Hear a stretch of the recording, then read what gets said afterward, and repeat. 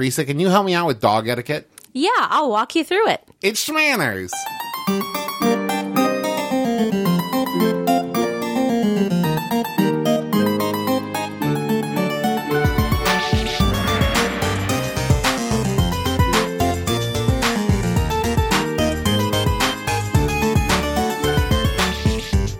Hello, everyone. Welcome to another special edition of Schmanners. It's MaxFunDrive, so we're bringing the heat.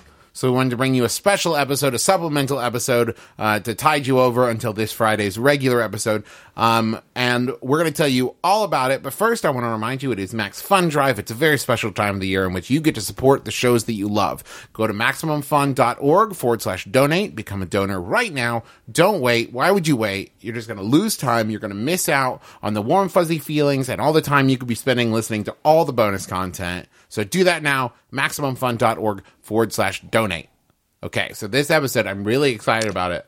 We didn't do our whole spiel. Oh my God, you're right. You said you went straight into MaxFunDrive. You were so excited about MaxFunDrive. You didn't say, "I'm your husband, host Travis McElroy." You're giving away the farm. I'll do it right now. Hello, Internet. I'm your husband, host Travis McElroy. And I'm your wife, host Teresa McElroy. And you're listening to Schmanners. It's extraordinary etiquette. For ordinary occasions. Yay. I'm so excited. This episode is a crossover episode for two of my favorite things. Well, I was going to say two. Three of my favorite things. My wife, good manners, and dogs. We have with us a very special guest, Allegra Ringo. Hello.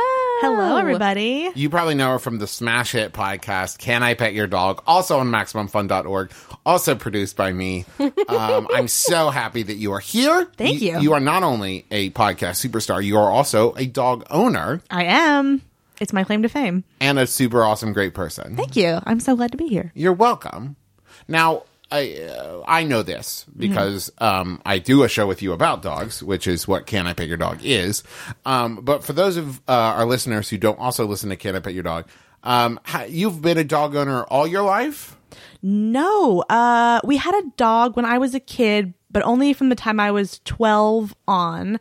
And then as an adult, I've been a dog owner for about 3 years now. Mm-hmm. And you have a tiny little cute dog named Pistachio. I do. She is a Chihuahua Terrier mix. She is very cute. She has floppy ears and an underbite, and she's my whole life. And how does she normally do at like a dog park or around other dogs? She really likes other dogs if they're around her size, which is about 18 pounds. So if they're her size or smaller, she's really great. With bigger dogs, she's never aggressive toward them, but she will get scared of them. So she either just kind of like stands just out of their reach because she doesn't really want to hang out with them because they're too big, or she'll kind of cower a little bit. I think that Buttercup is very similar in that way. She's a little more standoffish around larger dogs, and she's a lot more comfortable with smaller dogs. Maybe it has to do with just what they're used to. Maybe if we like pushed her to be around bigger dogs, she might get better at it. But yeah, I think it's very understandable. I certainly, if I saw like a human that was like 3 times my size coming toward me and like didn't know any better, I'd be like, You could probably safely assume it was 3 children in like a trench coat at that point. I also think, I don't think that's uncommon because most dog parks you go to have a small dog area and a big dog area. Yes. So I think it's probably pretty common. At the very least, dogs, they're different sizes, so they just like play differently. So there's always that risk of like, well, the big dog just got like overly exuberant with their attention and like it scared the little dog. So before we get into the nitty gritty of the etiquette of dogs and dog parks and dog stuff, I did a little bit of research on history. Travis did some research. Yay. I love it when he does research. I love doing research too. Knowledge is power. So first, dog domestication. Nobody's exactly sure because, of course, records from this long ago aren't exactly like everywhere, and it's really hard to find any kind of documentation, let alone accurate, as to the origin of the domestication of dogs. Is it wolves? Well, here's the thing. Through most genetic research, it's pretty clear that they're descended from wolf, but what type of wolf? Is pretty unsure. In fact, most scientists now believe that the type of wolf that they would be descended from no longer exists on Earth. Oh, so it's kind of like a dividing branch where the place where the branch meets is no longer available. A missing link? Well, for a long time, everybody was like, oh, it's the gray wolf and the dog. But we're not quite sure of that anymore. Now, this happened anywhere between 27,000 to 40,000 years before the present. So about before now. So as I said, really hard to find exact evidence. So a lot of what we do is like genome mapping and, DNA testing and that kind of thing. But from what we can tell, it would be amazing if we were descended from wolves. Dogs are descended from some kind of wolf. Most people believe that the timeline would be that the domestication began when humans were still hunter-gatherers and not like agricultural. We hadn't settled, so we were still kind of, tracking herds and like moving for game and that kind of thing. That makes sense. It does, especially when you think about a lot of what I've seen, like the documentaries and like theoretical, like this is how we think it happened, is that it was like they threw scraps to the kinder, kind of more approachable of the wolves. And those wolves then protected their camps and area from the outside wolves because they were like, well, we get fed here. So like this is now our hunting ground. So we don't want you. So it's like protecting their food source. Yeah. And Charles Darwin was fascinated by this, did a lot of studying into this. And as you probably not a surprise, knowing Darwin and his whole deal. But he talked about the difference between kind of natural selection and conscious selection. So what human beings did with the dog was conscious selection. So the idea of the offspring from the litter that was like most docile and most like into humans. And the most cuddly. Yeah, they were the ones that continued to be bred, and they were the ones that like were kept around.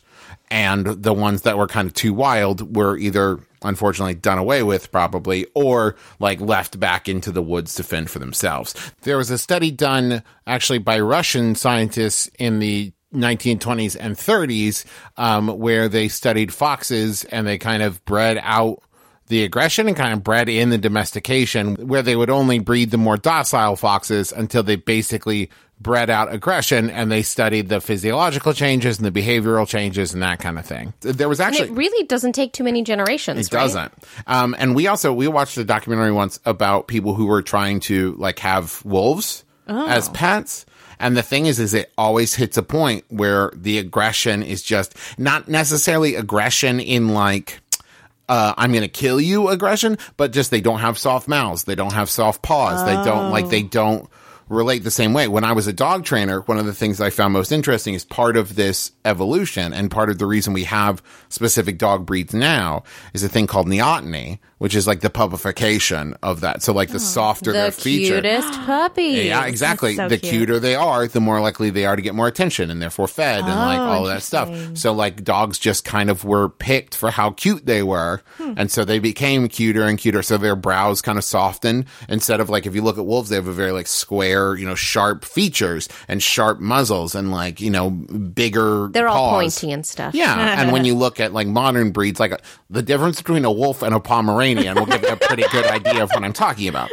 So that's kind of like how and so then as you look at dog breeds, it was breeding different traits that they liked. So on Can I Pet Your Dog, or when someone talks about like they were a good hunting dog, they were a good sniffing dog, that's because they bred the ones that were good at that. They bred that trait specifically and kind of manipulated that breed to be better at that thing, So basically by breeding mutations, they were able to keep that mutation in the bloodline. Now, unfortunately, that will often lead to hereditary diseases and some kind of mutation that's unhealthy. For example, I think like Dalmatians are most likely deaf. Greyhounds have a lot of joint problems. And a lot of dogs have breathing problems with the brachycephalic dogs, the squish face ones.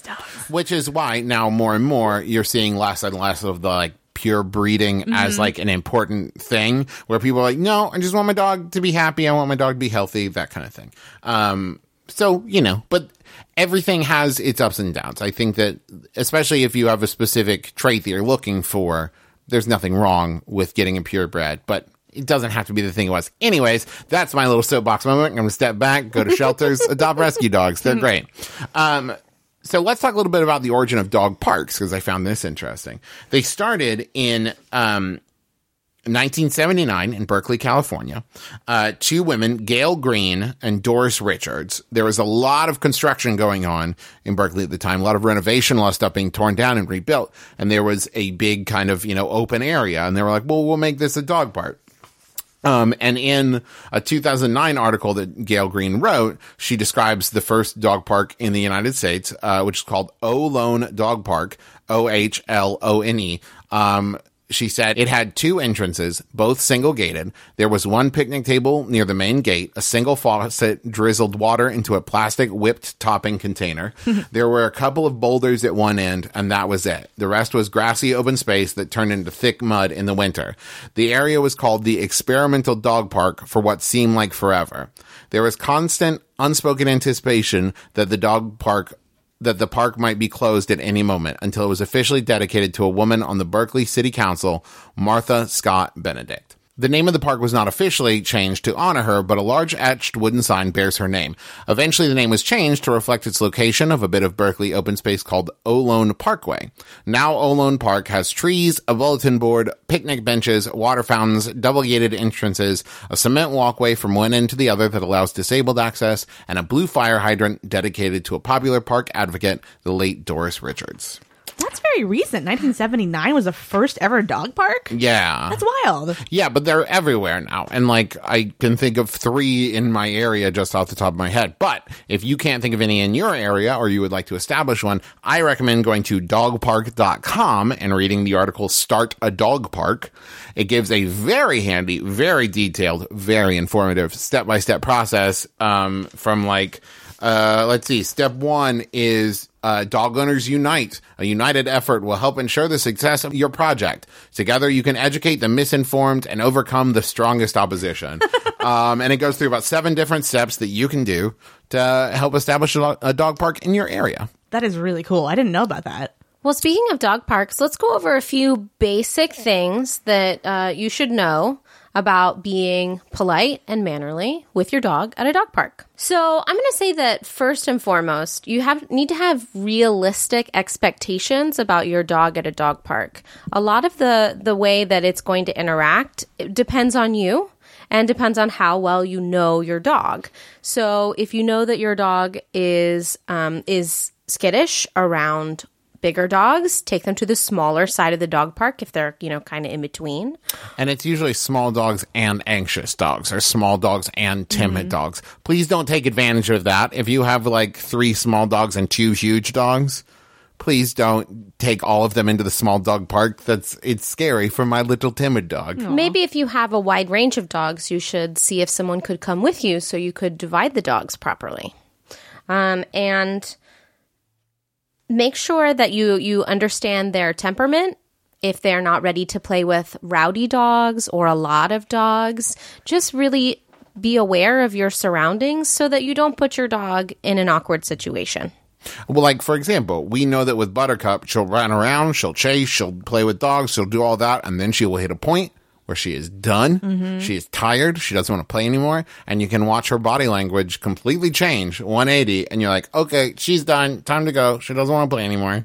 And remember, a dog park with all the other dogs and stimuli around isn't really a good place for you to continue training your dog, and so you really shouldn't be working on those kinds of things with everything around. You're really just setting your dog up to fail. Which is always bad in dog training. Right. Make sure that you supervise your dog, obviously. You really should not bring a book or be on your phone too much, just because dogs can go from one extreme to another very quickly, and you need to know your dog and recognize your dog's signs so that things don't get bad. And even if you're like, I know my dog, I don't need to, you're also watching the other dogs too. Right. You need to be present. They recommend, experts recommend, not taking a lot of treats and not taking toys to the dog park because that can kind of create a competitive atmosphere between the dogs. And a lot of people know that stuff. There are balls and sticks and things that people kind of leave at the dog park, but you shouldn't bring anything that is very special to your dog because another dog might get a hold of it and that's a fight right there, Also, in general, I would say that most dog parks have posted rules. Observe those rules. And listen, I know it seems cool to break the rules, you guys, rules are there to protect you and protect your dog. For example, one of the main rules I always see in a dog park is like, don't let your kids run around unattended. Right, because a child, one, can get knocked over very easily by an excited dog, and two, if the dog gets excited enough, might think of the child as another dog, Yep. and they nip at each other and they growl at each other, and while Dogs that's play with their mouths. right, and while that's appropriate dog to dog, it's not appropriate dog to human. Also, just things I'm thinking of that I've seen people do in dog parks where I'm like, oh, please don't do that. If you take your dog into an off-leash dog park and all the dogs are off-leash, don't leave your dog on the leash. Yeah. It can make some off-leash dogs overly excited. It could make your dog overly excited. You see a lot of leash aggression, that idea of like, come play with me, and your dog's on a leash. Right, And they just feel different. It's a different dynamic between you and the dog and all the other dogs if one is on a leash and the other ones aren't. And you should not pick up your dog, especially in a large group of dogs. Maybe if I say, like, Pistachio's pretty small. If you wanted to pick her up because she was exhausted, you were getting ready to leave, or she had kind of, like, found a cool corner to, like, chill in, I think that would be fine. But when dogs are, like, running around with each other, you picking up your dog signals to the other dog, oh, let's get it. Sure. Yeah. Just picture yourself with toys. Like, how often do you have a stuffed animal for your dog and you, like, make them jump for it and then you throw it? That, like, if a dog's about to attack another dog, don't pick up the dog. It's not a good way to go. What are some things that you've seen at a dog park that you're like, oh man, I wish people would stop doing that? This one time I saw a woman who brought her dog to the dog park, and she brought a computer, like a laptop, and was like trying to do work on it, and then seemed exasperated when dirt would blow on it, which was all the time. That was a weird... Especially here in California, where, I mean, all the dog parks are pretty much dirt. It's dirt, it's dirty, it's dogs. That's, I think, an extreme example. I don't think anyone else is coming like, I'm going to write my essay here. And on top of that, she wasn't paying attention to her dog. I've definitely seen people bring, like, bags of food or, like, bags of treats for their dog, which I think is a real problem, like Teresa said, because, of course, all the other dogs want it, and you don't know who's okay to give treats to. It could cause food aggression. It's like a whole thing. I don't think you should even bring people food into a dog absolutely park. not. Absolutely not. No, I've totally seen people do that, and it's such a pain for everyone because it's like it's a pain to eat around dogs. Like, Well, yeah, do you really want to eat while there's like 20 pairs of eyes just like Oh my staring at you? God. But like, you gonna finish that burger? And I would like that especially if burger, it's a please. bigger dog, you might be overpowered. yeah. Who knows what their manners are like? Yeah. And, you know, I think that, do you remember that dog park that we went to in Cincinnati that had a small dog area, a big dog area, like all dog area if you had both kinds, aggressive dog area, Yeah, that if no. your dog was overacting, you could take them to this like smaller park for them to run around and get their wiggles out. It was like the most well divided, and the areas were huge. That's amazing. Yeah, and it was like And grassy. and because it was grassy Ohio. and gigantic. Well, yeah, it's also Heaven. Cincinnati, so the property values were a lot lower than they are here. You could have You're a making huge me dog hate park. LA, though. That sounds like paradise. It was pretty great, and also was. like a mile long like walk around the park. It was pretty great. That's you guys. nice. But like that idea of, I think that's a pretty good indicator of like, know your dog. Yeah. You know, above all else. Like if you know you have a dog that likes to like jump on dogs, or Yeah. you know you have a dog that plays rough, plan accordingly. You know what I mean? I'm not saying don't take your dog. Like let Sure. your dog be a dog. Just keep an eye on it. My thing that I'm embarrassed about with Pistachio is she tends to hump puppies whenever it's like a younger dog. Or a super submissive dog, but Yeah. especially if it's a puppy. If a puppy like comes in, I always I like get up and follow her around because inevitably she'll hump it, and I'm like so embarrassed about it. Even though I know it's not, it's silly to be embarrassed, but I always want to keep on top of it to be like, no, don't do that, because I know she's going to. Well, and you make a good point because while I think that it's okay to be like ready to put a stop to that, I've seen people in dog parks where their dogs have started playing like dogs do, where they like chase each other and tackle each other. And there's a difference between what we see as aggressive behavior Right. and play behavior. And it's really just look and say like, at the end of the day, is my dog relaxed? Like, Or the other dogs relaxed. Are the other as dogs well. relaxed? If the dog submits, like rolls over, anything like that, any kind of submissive behavior, and the other dog doesn't kind of back off a little bit, then that might be a sign that something is wrong. When one dog clearly is done playing and the other one's not. But I've seen people like pull their dogs away for like barking.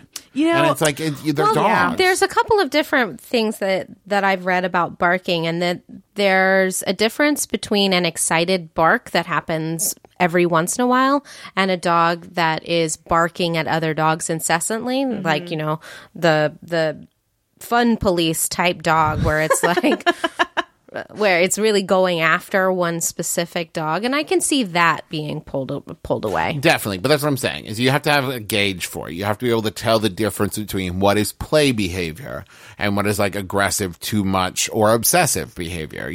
A dog that chases another dog, great. A dog that tries to chase another dog when that dog's done running, it's like, oh, okay, time to distract that dog and move on to something else. I think for me, when I was a new dog owner, I was much more nervous about that kind of stuff, and I think I overdid it in terms of like pulling her away when she was just playing. And I think it's like, if you're a new dog owner, it's helpful to get to know your dog before taking them to a dog park, just so you're like more familiar with what is regular for your dog. Absolutely. And one of the other things that you should really do, especially if you're a new dog owner, is make sure that your dog comes when they're called, because that's a really important part about being in a group of dogs. If the dog ignores you, then there is not going to be a good way to break up a fight if something happens, or if you're ready to go and the dog is not ready to go. All that stuff, you need to make sure before you take the dog that it comes when called. Some quick training tips on how to teach your dog to come when called. 1, never call your dog to punish them. Ever, ever, ever, ever, ever, ever, ever. That's going to teach the dog that when they come to you, they might get in trouble. You only ever want it to be that when they come to you, you treat them, you praise them, you treat them like they are the greatest dog who's ever walked the face of the earth, so that they know that every time they come to you, it's going to be great. Don't start off trying to call them in the most complicated, difficult scenario ever. Like if they're chasing a squirrel and you've never practiced the come command, it's not going to happen. Well, that's the thing about setting your dog up to fail. You want to set them up for success. The easiest way to do it is if, your partner or a friend or somebody like on opposite sides of like a 10-foot hallway with a handful of treats, just call the dog back and forth and like just get them into the groove of it and do that on a regular basis. But just remember, never do it to punish. Smart. We're going to talk about some other stuff as far as dog etiquette goes, but I wanted to jump in and give a quick rundown on the MaxFunDrive donation levels. Teresa, why don't you tell us about the $5 a month level? So if you pledge $5 a month, you get access to exclusive donor only. VIP. High-end.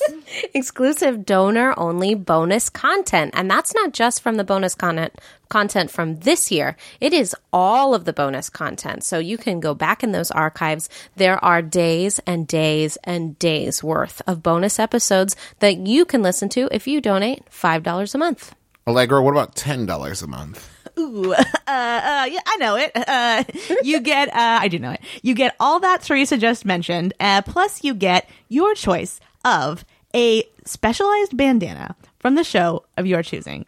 Now, I'm going to say, Can I Pet Your Dog is a very attractive bandana. I know. And Schmanners is a very attractive bandana. The Schmanners bandana has little forks and spoons on it. What does the Can I Pet Your Dog bandana have on it? The Can I Pet Your Dog bandana has it says Mutt Minute, it says Big Dog and Little Dog, and it has them both pictured. I believe it's got little bones on it. Little bones also, yeah, you are right. Little bones. They're all very cute. And it's all cute, and there's a bunch more options to choose from. Here's what I think you should do. Do 2 different subscriptions, each for $10, and you can get both bandanas. Maybe one for you, maybe one for your friend. Who knows? But keep the bandanas for yourself. Go and set up a second bank account at a different bank with a completely different revenue. Offshore. Just different email addresses. That's all. Oh, 2 different email addresses. So that's $10 and $5. For $20, you get the bonus content, you get your choice of bandana, and you get the Max Fun Adventure Kit that includes things like a camping roll of toilet paper, a Max Fun multi-tool, a paracord bracelet. It's a hot chocolate packet. A hot chocolate packet. I love hot chocolate. everything you need for a last-minute emergency camping scenario, I would say. And you have that bonus content to take with you and a bandana for everything. There's a ton of stuff you can use bandana for when camping, and all that for just $20. And you get to support the shows that you love. That's the thing. The wonderful thing about Max Fun is that it is donor and listener supported, which means that when you become a donor, you pick the shows you listen to, and that's where your money goes. It's not some big, nameless, faceless corporation where you're paying your bill every month and you have no idea if you're even supporting the shows you listen to or watch. You know where your money is going because you tell them where to send that money. So go to MaximumFun.org/donate. Do it right now. Pause the podcast. Yes. Do it right now. Don't wait. We'll assume you've done it by the time you hear this ends. So thank you. Thank you so much for donating. I appreciate it. There's more levels, and we'll talk about that in a second, but we want to get back to some more dog etiquette. So before I take questions, I'd like to go over some basic etiquette for dog walking. Okay. It's important that you don't trespass on other people's yards. You should really allow your dog to relieve themselves in the small strip between the sidewalk and the street, because let's face it, sometimes people don't want dogs on their yard, and that little strip is pretty much the best case scenario. Your dog needs to go, but they don't want the dog in their yard.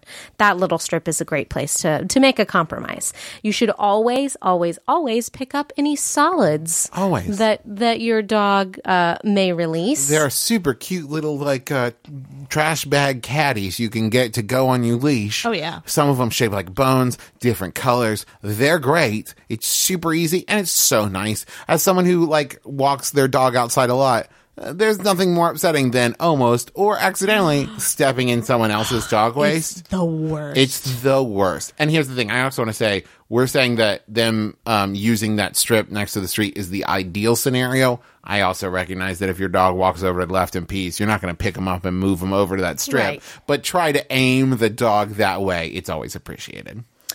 Try to remember that when walking your dog may be friendly, but other dogs may not. Mm-hmm. So I would recommend, unless you know the dog, you can take evasive action. You can turn around and go the other way. You can cross the street away from the other dog. And, Buttercup is a really great dog, but she gets very excited when she sees other dogs. So because of that, and I like to have a nice, calm walk, I tend to cross the street away from other dogs. Not because I feel like that dog is unfriendly, but because my dog often excites other dogs. Yeah. And I hate it when she gets all barky and she starts howling and whining, and then Which is just her way of saying, I want to play. Exactly. But it doesn't read that way. Which is just the way, and I have to, say I'm so sorry and I apologize, and then when the other dog gets anxious, then Buttercup starts to pull on the leash and I have to pull her back, and then it doesn't even sound so friendly. It's a hard thing. So if that happens to you, it's perfectly acceptable to cross the street away from the other dog, or to turn around and just go back the other way you came. Here's a quick dog training tip for better leash walking. If you have a dog that pulls, what you don't want to do is tug of war. Because that's, one, you're going to train your dog that, if you pull forward, one, now becomes a game, or two, eventually you'll get to move forward. What you want to do is stop walking, take one step backwards, and then wait until the leash goes slack. So you want to be like, nope, we're not moving until you relax. And then you move forward, and if the leash goes tight, you stop again. Basically, what you want to train them is when the leash is tight, you don't move forward. If you have a dog that just pulls and you don't want them to hurt themselves by a collar, I recommend an easy walk harness or something like that. We have one of those for Buttercup because she gets excited. I would say that with a choke chain or any kind of spike collar or anything that's supposed to cause discomfort to train out pulling or something like that, I would say only use that if you reach a point where either you're worried about the dog being aggressive and hurting people or hurting a dog, or you've tried everything else and they still just won't learn. But yeah, that's the key. You don't want to walk while the leash is tight, or else you're just teaching them. That's how it works. So, in addition to other dogs walking by, there may be people walking by as well, and children. And although your dog, I'm certain, is very friendly, our dog is very friendly. Some people do not like dogs, so I recommend switching the dog to the opposite side from the people, so that you pass by the person and the dog is on the outside. And watch that too, because little kids, like we talked about in the dog park, will be very curious about puppies. And, like, Buttercup loves kids and loves shoving her tongue into people's mouths. So, like, I just have to keep an eye on it that Buttercup doesn't tackle the child and start licking the child's face, which could be seen as completely adorable and could also be seen as very scary to, a 3-year-old. Sure. So it's always something to just keep in mind. And, like, it's also important to note, though, that dogs basically take their cue off of you. So if you tense up every time you see another dog because you're worried that your dog will bark or their dog's going to bark, or every time you see a kid or another human being, you tense up and kind of start acting different, you're going to basically teach the dog that something scary is going on, and then they're going to react like there's something to be scared of. So you want to stay relaxed as you handle these situations that maybe are tense. You want to be as chill about it as you can. And lastly, the most important part about walking etiquette is it is really the most mannerly to keep your dog on a leash instead of letting it walk next to you. And I'm certain that there are lots of very well-behaved dogs, but there are city ordinances and leash laws in effect, especially in the city of Los Angeles. And you could get a ticket if your dog is not on a leash, so nobody wants a ticket. And also, you really can't control a lot of the stimuli in the area. If there's a squirrel, or if a ball goes in the street, or if another dog starts barking, your dog might take off after that dog. You really just can't control everything, and the leash really helps you keep control of the dog, at least. So I have some questions for you, and I'm sure that Allegra does as well. We are both dog owners from way back. But first, I want to run through the other MaxFun donor level options real quick. We talked about the $5, the $10, the $20, where you get the bonus content, the bandana, and the adventure kit. For $35 a month, you get all that stuff, and you get a MaxFun thermos. It's really, really cool looking. It's got the MaxFun logo right there. It's going to keep your hot drinks hot, your cold drinks cold. A little tumbler lid. Yep. So it's everything you need to drink on the go. So whatever that means for you. You could go on a camping trip and take your little thermos and your adventure pack and your bandana to, keep your hair out of your eyes. Or to filter water. Or to breathe, so that you protect yourself from breathing smoke. There's lots of different options. And keep yourself company with all of the bonus content. Now, here, I'll let you in on a little secret. If you're looking to upgrade, because we're also looking for upgrading donors. If you've already been at 5, why not move up to 10? If you're at 10, move up to 20. If you're 20, move up to 35. Now, maybe you're not ready to move from 35 to 100. Totally. I get that. That's a huge jump to make. There is a $50 level for upgrading donors, only available to upgrading donors. So you can move from 35 to 50, and you don't have to make quite the big jump. If you're ready to start donating or upgrade to 100, 1, thank you so much. That's a lot of support for the shows that you love. 2, you're going to get all the stuff we talked about before, and you're going to be a member of the MaxFun Culture Club, which means that once a month, you're going to get some form of media. Like music. Or a movie. Or a book. Or a comic book, or something like that. Something that one of the MaxFun creators said, I think everyone would like this. And that's going to get sent to you every month. Now for $200. 1, thank you so much. $200. That's huge. That's a lot of support. Is that called angel level? Because it should be. I think it's just superhero, amazing, awesome, the best human being on the planet level. But you get all this stuff we talked about, the Culture Club, the bandana, the adventure kit, the thermos, the bonus content, and you're going to get free registration to MaxFunCon 2017. That's huge. MaxFunCon is really a really great summer camp for adults. And it sells out so quickly, and you're going to have guaranteed registration for $200 a month. So I think it's totally worth it. But above all else, whatever level you donate at, it is appreciated. We're only able to keep operating. Shows like Schmanners exist because of listeners like you. And Schmanners and Can I Pet Your Dog are brand new. This is our first MaxFunDrive for both shows, and we need your support. So if you listen to these shows, and maybe you've never donated before, and you've always thought about it, or maybe you're ready to upgrade, think about doing it right now. Support the shows that you love. Go to MaximumFun.org/donate and then let us know so we can say thank you. And pay attention to the hashtag MaxFunDrive. There's all kinds of exciting stuff going on.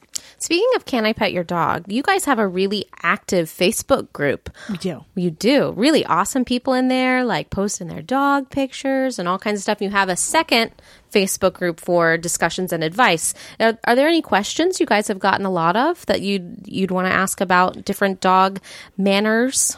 Yes. Actually, this is related to your last topic on leash walking. So obviously, in an ideal world, everyone would have their dog on leash when walking it. But what do you do when you do come across someone whose dog is off leash and approaching you and your dog? I tend, like I said about all dogs that approach Buttercup and I tend to cross the street away from that dog, just because I don't want Buttercup to be like blindsided by a dog coming up to her. And she really behaves a lot better when she has more warning and doesn't get surprised by another dog. So even if that dog does end up coming over, I want her to see the dog coming. I also think it's completely within your rights to, if you see the owner, to be like, are they friendly? Or say like, I'm sorry, like, we don't do well with off-leash dogs. Would you mind calling your dog back? Because, like, that's the thing. That's the reason, and I'm sorry if you're listening to this and you're a dedicated off-leash dog owner, but my problem with it is, like, I don't know your dog. Yeah. Like, and I don't know how your dog's going to behave, and I'm glad that you trust your dog, but I don't know your dog, and you don't know mine. And so I think that it's perfectly fine to ask questions. And there are always extenuating circumstances, like if you're, I don't know, in Yellowstone crossing trails and stuff. No one really expects another dog to be out there. And so, like I said, there are always exceptions. But I believe generally when walking a dog on the street, it should be leashed. And if you encounter a dog that is not leashed, you're welcome to move away. Let me ask this. What do you do when you're at the dog park and some real know-it-all is telling you everything they think you should know about how to raise your dog? Well, I think that they probably want to hear themselves talk more than anything else. So a polite, yeah, a nod, those kind of things. Maybe try and steer the conversation away from the advice and more into the adoration of dogs might be a great idea. And anyone who is giving you unsolicited advice can pretty much be stopped with, oh, gotta go see my dog. I think they pooped, some kind of distraction. And then they'll quickly move on to telling somebody else what to do. I just want to talk real quick about the proper way to approach and pet someone's dog. I think that Can I Pet Your Dog is really a very perfect way to ask someone if you can pet their dog. I think so, too. It's also important to note that dogs mirror energy, like we talked about earlier. So if you run up and you're, like, crazy about it, then you got a good chance you're going to overexcite that dog and it's going to go poorly. What you want to do is you want to walk up very calmly and say, like, oh, are they friendly? Can I pet your dog? And then when you do, don't put your hand over their head. What you want to do is you want to hold your hand out like you're an old Southern lady and you're waiting for a gentleman caller to kiss your hand. And you want to let the dog sniff your hand first. Because you want the dog to kind of get a feeling of like, where are we at? Okay, cool. And when you put their hand over their head where suddenly they can't see your hand anymore, that can be very scary for a dog because suddenly you're like coming up over them. You want to let them sniff your hand and you want to kind of let them come to you and be cool with you. And then even then, you also don't want to pick up someone else's dog. You don't want to become overly friendly with that. You want to be chill about it. And then if the person's ready to go and you're kind of reading body language from the owner that they want to walk away, let them go. I'm guilty of not doing that last one. Yes. I'm not surprised with that of either you or Renee. I have a question. This is a little more about humans than dogs. What do you do if your neighbor has complained of your dog barking? Well, I think that the most important thing is to show that neighbor that you are working on it. I know that we have several noise deterrents that we have here that we try and keep the dog from barking. And, Travis works from home, so he's usually on point with correcting the dog. And I think as long as you are showing a kind of correction behavior, people understand that dogs are dogs and you can't control their every movement. It's really about the progress and the perception of you trying to fix the behavior. It's also always a good idea if you have neighbors that complain about any noise complaints that you go to your neighbor and you establish some kind of rapport with them and say, like, I'm working on it. If this is a problem, here is my phone number. Please contact me first before it becomes a landlord issue or, God forbid, like a police issue or something like that. There are also lots of different items you can get. So, for example, we have kind of a subsonic like bark deterrent that when Buttercup barks, it's not like a pain thing. It's a distraction noise that we can't hear that just kind of draws her attention away from whatever she was barking at. There's like little handheld ones that you can take with you when you walk. There are also citronella bark deterrent. You clip it on or you buy a special collar, and the smell, again, is very distracting. The thing to watch out for is like a bark collar that does like shock. And once again, this is, I think, the same as the chain collars or the choke collars is if that's the level you've reached and it's a huge issue and that's your only option, don't start there, I guess is what I'm saying. It's like, that's the thing of like, no, this dog's like barking till it makes itself hoarse and like it's like driving everyone crazy and I'm at risk of either losing the dog or losing my apartment or whatever. But don't start there. That's kind of last ditch effort. You know what I mean? And there are lots of training options out there. Find one that really works for you. You can do some distraction techniques. You can do positive reinforcement. I know sometimes we tell Buttercup quiet, and when she's quiet for just a few seconds, she gets a treat or she gets attention, and that's a good positive reinforcement for the non-barking. When I was a dog trainer, kind of overall, my dog training advice to people were, well, especially if the dog was new, was kind of decide how much of the dog you are cool with it being a dog. So like some people don't want their dogs to jump up. Some people love that when they walk on the door, their dog jumps up on them and wants to lick their face. Okay, cool. If you know that about yourself and you are going to let the dog do that to you every time you walk in the house, then you have to accept that that's the behavior the dog's going to have. So part of it is like understand how much of the dog you're going to let be a dog, because dogs are dogs. That's also it. If you want a silent, non-bothersome, non-like present companion, get a cat. I mean, that's assuming, because our cat is very present and very loving. And I'm not saying, listen, I am an equal opportunity dog and cat person. I like dogs better.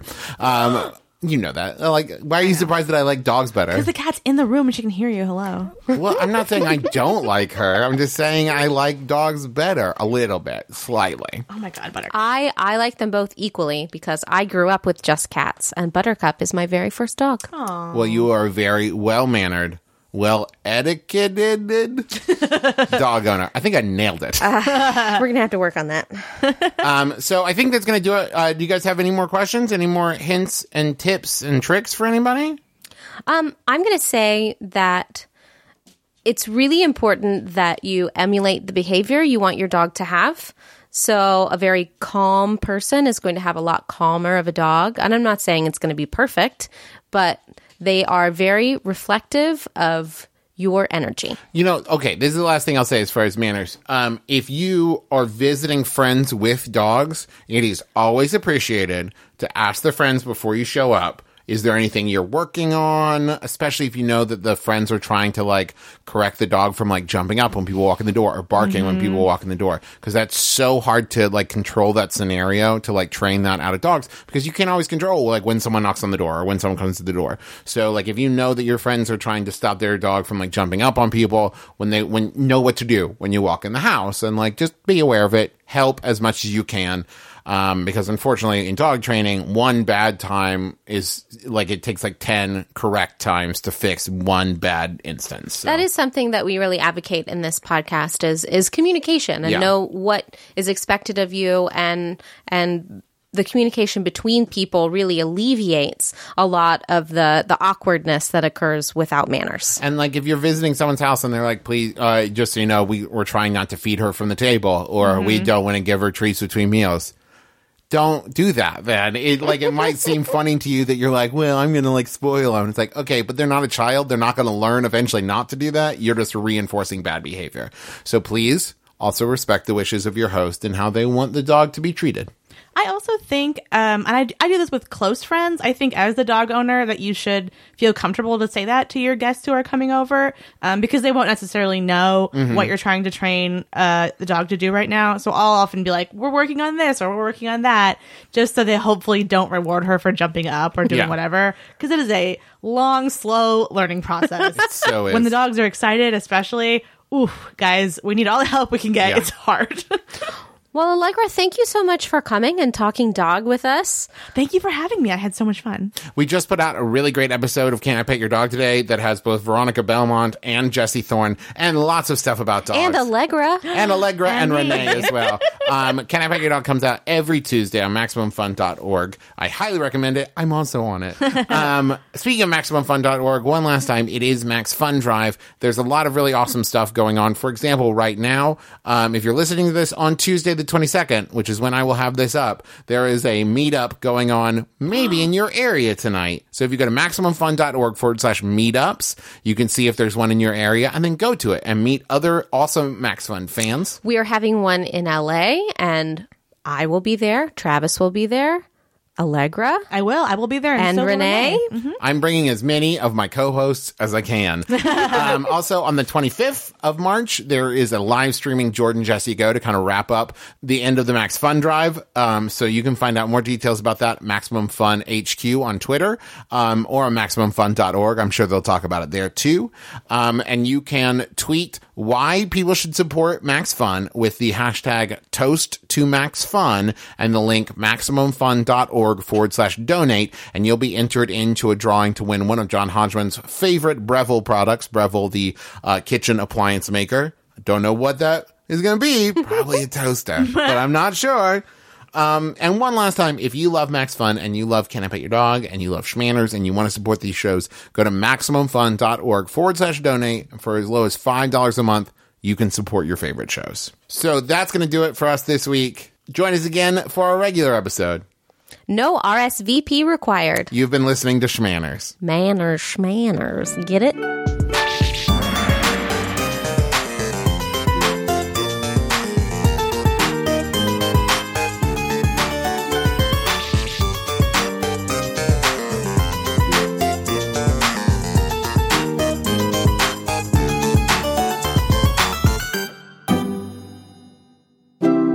MaximumFun.org. Comedy and culture. Artist owned. Listener supported.